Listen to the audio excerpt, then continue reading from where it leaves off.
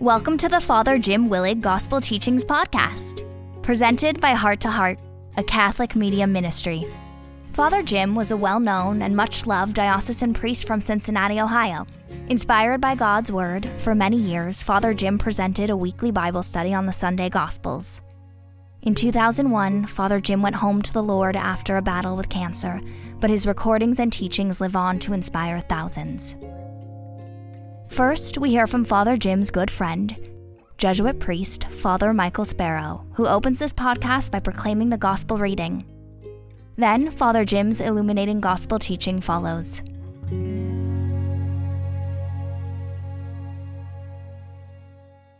A reading from the Holy Gospel according to Luke. Some Sadducees, those who deny that there is a resurrection, came forward and put this question to Jesus, saying, Teacher, Moses wrote for us, if someone's brother dies, leaving a wife but no child, his brother must take the wife and raise up descendants for his brother. Now there were 7 brothers. The first married a woman, but died childless. Then the second and the third married her, and likewise all the 7 died childless. Finally, the woman also died. Now, at the resurrection, whose wife will that woman be? For all 7 had been married to her. Jesus said to them, the children of this age marry and remarry, but those who are deemed worthy to attain to the coming age and to the resurrection of the dead neither marry nor are given in marriage. They can no longer die, for they are like angels, and they are the children of God, because they are the ones who will rise. That the dead will rise, even Moses made known in the passage about the bush, when he called out, Lord, the God of Abraham, the God of Isaac, and the God of Jacob. And he is not God of the dead, but of the living, for to him all are alive. The Gospel of the Lord.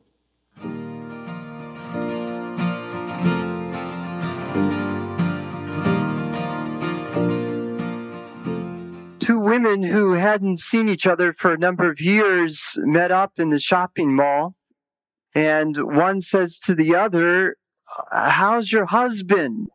And the woman replies, he's in heaven now. And she was obviously embarrassed and said, oh, I'm sorry. I'm happy. I don't mean that either. I mean, I'm surprised. Oh, never mind. I love that little ditty because it's hard to know what to say about people when they are deceased or what to think even about death. And how do we make sense of all of this mystery of life and death and eternal life? Just an hour earlier, I was celebrating a funeral mass in my parish and trying to say something about death and eternal life.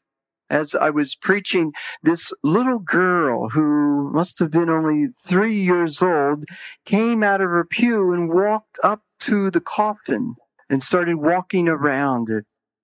And I knew immediately I lost everybody's attention to this greater competition. And I know if you can't beat your competition, you got to join them. So I stopped and looked at her and saw a nice analogy for what I think is what we all might consider today. This little girl who was walking around the casket, I said, I guess this is how we all look at death, wondering, where is Grandma now? What is she doing now? Why is there death? Why can't I see her? And all these questions that surround the mystery of death, the troubling reality of death, and questions about heaven and the afterlife? These are the questions that we want to ask today as we reflect on the gospel.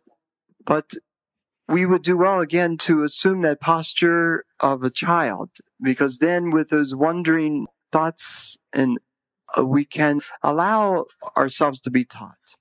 I was struck by something John Glenn said from the Discovery shuttle when he looked out and saw the vastness of space. He said, "How could anybody not believe in God?" Looking at the beauty and the immensity of our solar system, how could anyone not believe in a greater power of our Creator? I thought to myself that he captures what is just a small insight into that greater mystery of all of life. And we're faced to look at, and from the tiniest situation in life to the greatest reality of life, we have to admit we don't understand a whole lot more than what we might understand. And that somehow strikes me as a place of wisdom for us to take. With that in mind, we come to this gospel where we're introduced to the Sadducees. We often hear about the Pharisees. This is the first time in Luke's gospel we hear about this other religious party called Sadducees. Usually it's the Pharisees that are the adversaries, but now the Sadducees, who I might explain is another religious group of people, primarily a group of priestly people who were among the wealthy landowners, and as a very intelligent and powerful, influential people, they were also conservative. Usually conservative people like what's going on and they want to maintain it, So that's where they're coming from. And they come to Jesus to pose this problem, we're told. Now, what's interesting to me is that the real problem isn't the question on the surface, which often is the case, with people. The problem isn't an intellectual question that they're raising, because they already have their mind made up. You have a hint of that in this debate about life after death, because the Sadducees did not believe in an afterlife.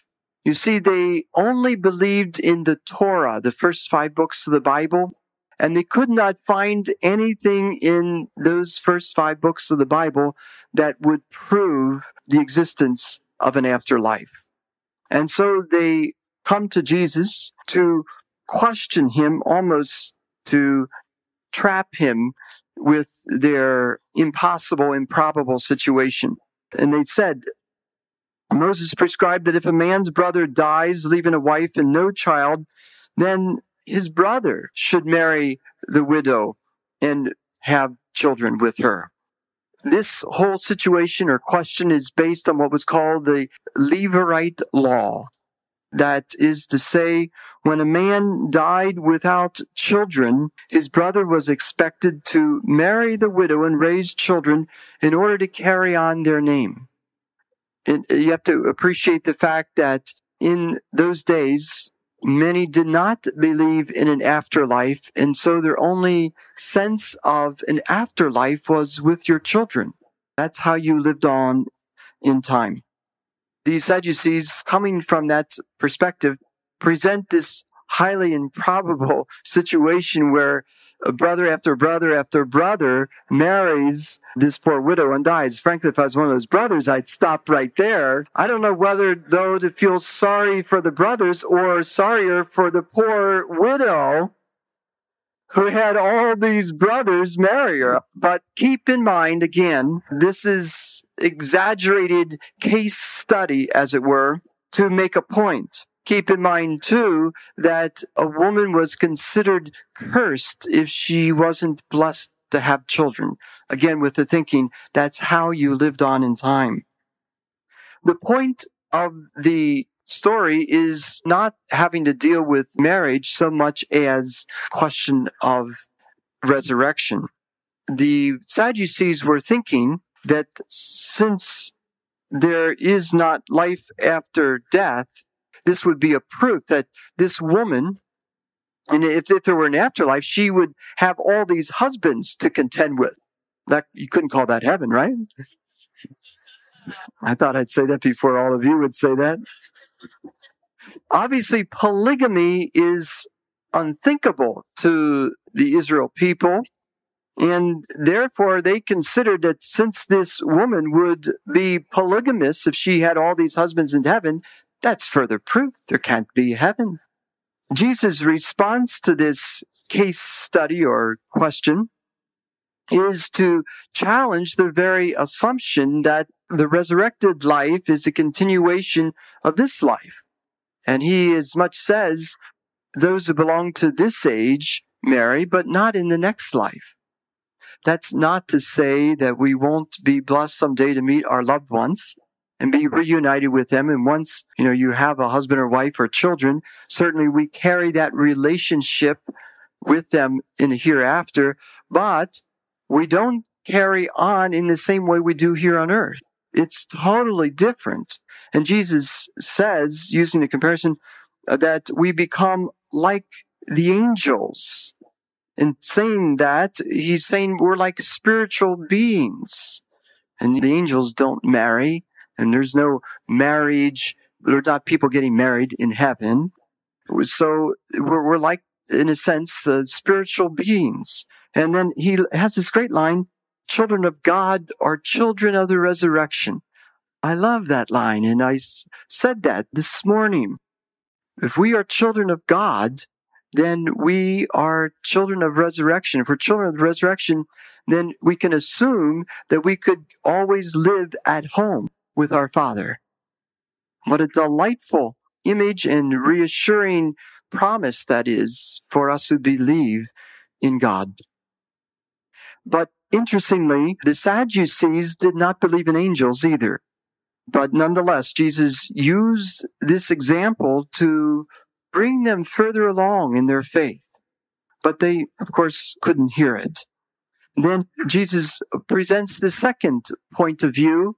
And remember, the Sadducees only believe in the first 5 books of the Bible. So Jesus, knowing that, meets them where they're at and cites an authority that they trust in, which is from the book of Exodus, the second book of the Torah, the Pentateuch, and tells the story of Moses. He says, remember Moses in the story of the burning bush, where God speaks to Moses and says, I am the God of Abraham, the God of Isaac, and the God of Jacob. And then Jesus asks the question, then is not God the God of the living and not of the dead? Abraham, Isaac, and Jacob must be living. God is a God of the living, so they're living on with him. In this interaction we see with Jesus and the Sadducees, it's almost like we would imagine Jesus or interacting with any of us, with any of our questions. In fact, I'd like to offer this reflection, taking first the place of Jesus. What do you imagine Jesus was feeling as he was discussing this issue with the Sadducees? My reflection is much of his life, Jesus' life, seems to be dealing with problems, especially people problems. This is not exactly an intellectual or entirely theological problem. The problem was the Sadducees did not like Jesus, and they were arguing with him and trying to trip him up. And can you relate to this? How much of our life is dealing with problems, especially people problems? How often are we troubled by people who are critical of us and even what we believe or how we live? Characteristically, Jesus handles this marvelously by cutting right through their argumentation and not falling into a trap, because he just raises their focus to be higher. He says, you're limited by this very earthly thinking. You're trying to figure it out in your minuscule mind. And what you have to do is focus on God, who surpasses human understanding. I'm reminded of St. Augustine, who was struggling with the mystery of the Holy Trinity, trying to comprehend how there could be 3 persons in one God. He's walking down the beach, and as he's wondering, asking these questions of himself and of God, he sees this little boy playing in the sand, digging this little hole, and he takes his sand bucket, goes to the ocean, and picks up some of the ocean water and pours it into the hole, goes back and forth, back and forth. As Augustine's going back and forth on the beach, he finally asks the little boy, "What are you doing?" And the boy says, "I'm moving the ocean from there to over here." And then it hit him. Like out of heaven, this is what he was trying to do with God. To put the infinity of God's nature into his own minuscule mind. Some things are just incomprehensible.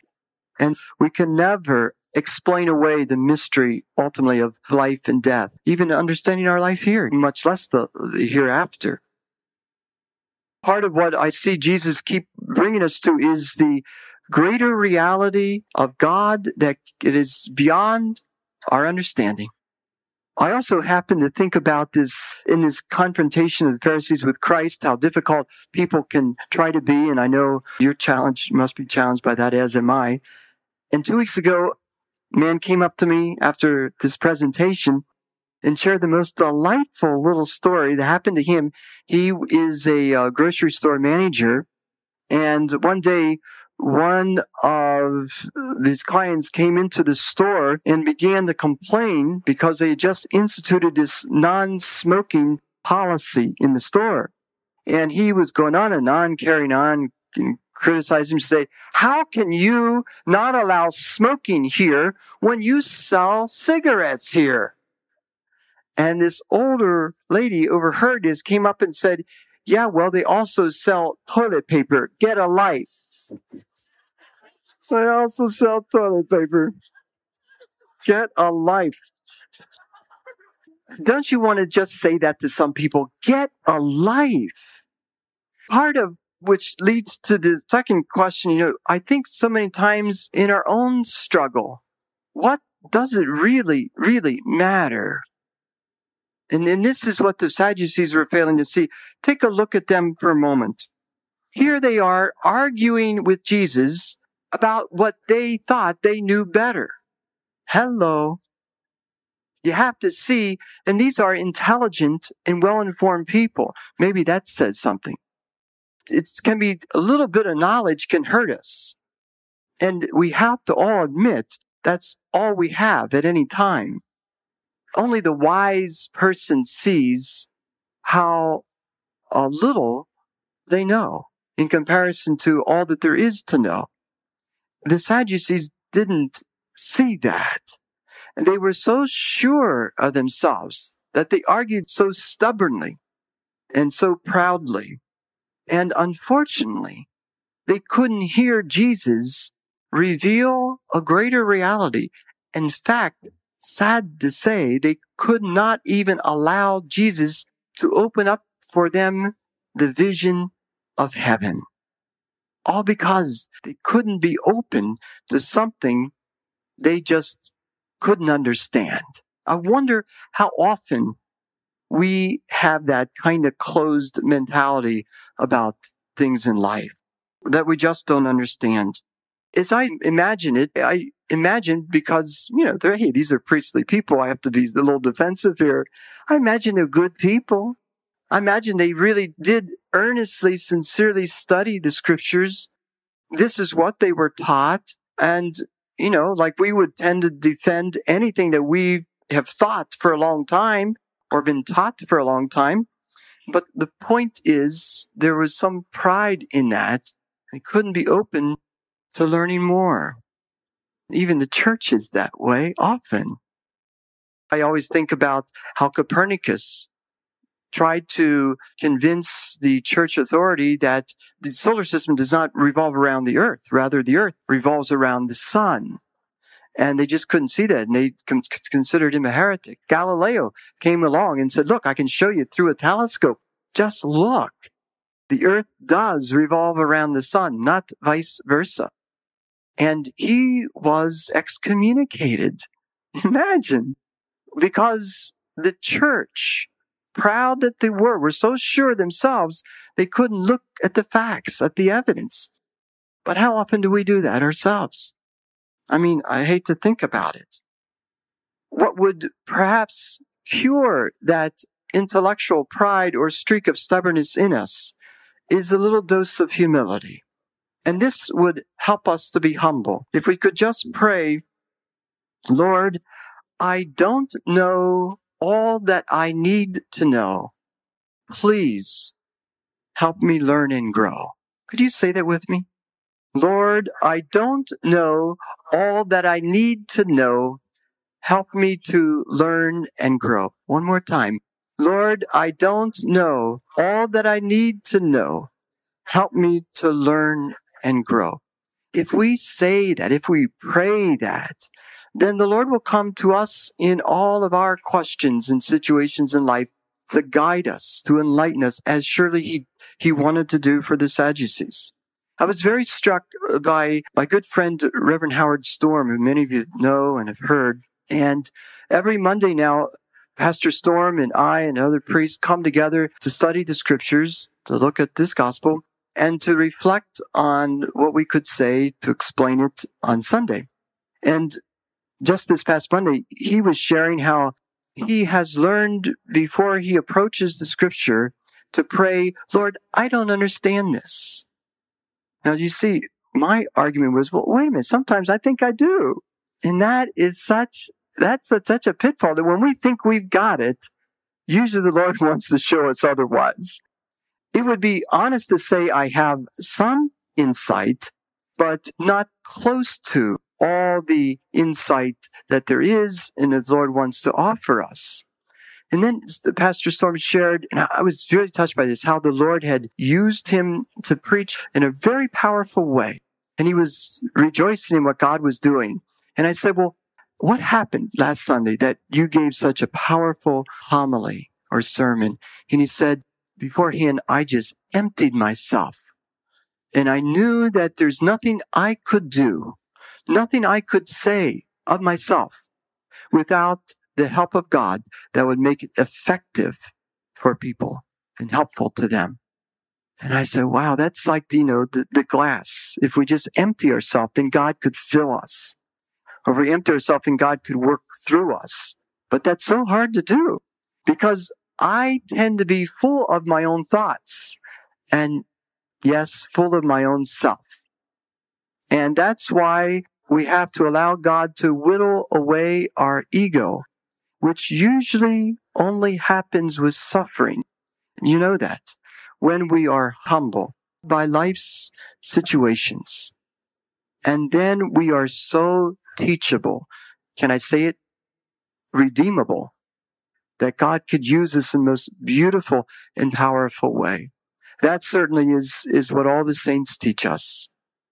My thought maybe is to just take a moment to just raise the question and offer the comment, what it is that the Lord's trying to teach us in our life through our struggles and, yes, through our sufferings. Imagine, as Jesus faced the Sadducees and spoke to their situation, they couldn't quite hear it, but could we? And what would the Lord say to us and to our situation? Imagine that now and share a prayer for each other's special intentions. That would be good. Amen.